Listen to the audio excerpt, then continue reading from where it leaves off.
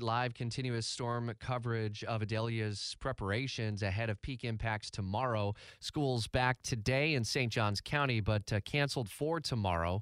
In emergency management, we take you to St. Augustine, the Emergency Management Center. Kelly Wilson, a part of our partnership there. What else has changed since overnight?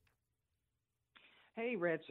So what we're looking at this morning is, we're looking at a wind event, and it has been consistently kind of a wind event, which is a little bit different for us here in St. Augustine and St. Johns County because we usually have a water problem around here. So, we're telling folks that this one's going to look a little different. They need to be prepared for, those potentially, we could have 50-mile-an-hour gusts and things like that. We were sitting on a brief with the Weather Service this morning, so it's going to be a very gusty day, probably tomorrow, maybe late tonight. So we're asking folks, be ready for those type of conditions. What are the steps you all are encouraging the public takes today while the weather may be cooperative in advance of the worst of it late tonight and especially tomorrow?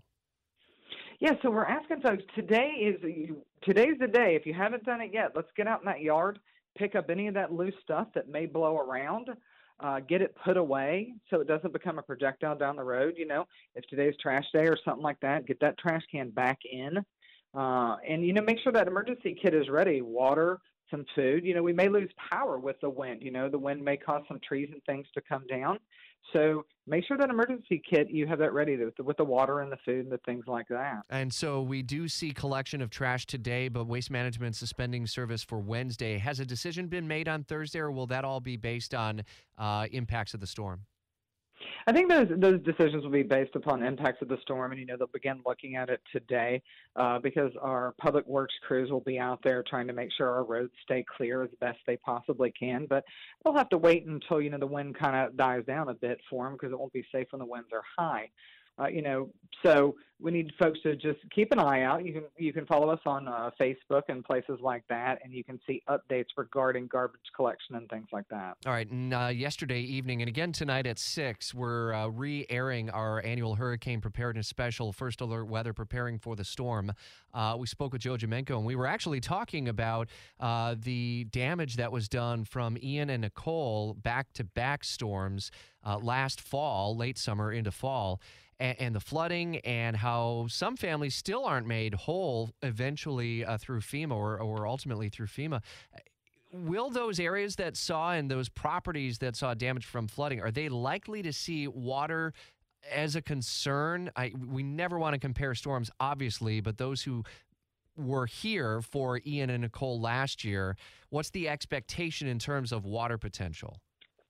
Yeah, so right now, I believe the last time I looked, it was the potential for, put up a surge map, and it was 1 to 3, but it was less than 1 as we speak to the Weather Service, and it may have dropped a little bit this morning with the storm potentially making just a little bit of a bump to our north, because what we have going in our advantage this time is the wind, instead of the wind blowing onshore, the wind's blowing offshore. So we do not believe that those folks that experienced that type of flooding last time are going to experience, and when we talk about flooding, we talk about the flooding inside their homes. We do have a full moon tomorrow, so you could see potentially, those high tidal areas. So those folks that see that sunny day, when we have a super moon, you may see a little flooding in the roads, and potentially, there could be potential for like yards or driveways. But we are not expecting that water to get into those homes like it did for both Ian and Nicole last year. We were talking earlier this hour, Kelly Wilson with St. John's Emergency Management, about thrill seekers who love to go out in the elements and be out in the water. Will you patrol the beaches to ensure that people are out of the water, or is it just kind of you take the risk?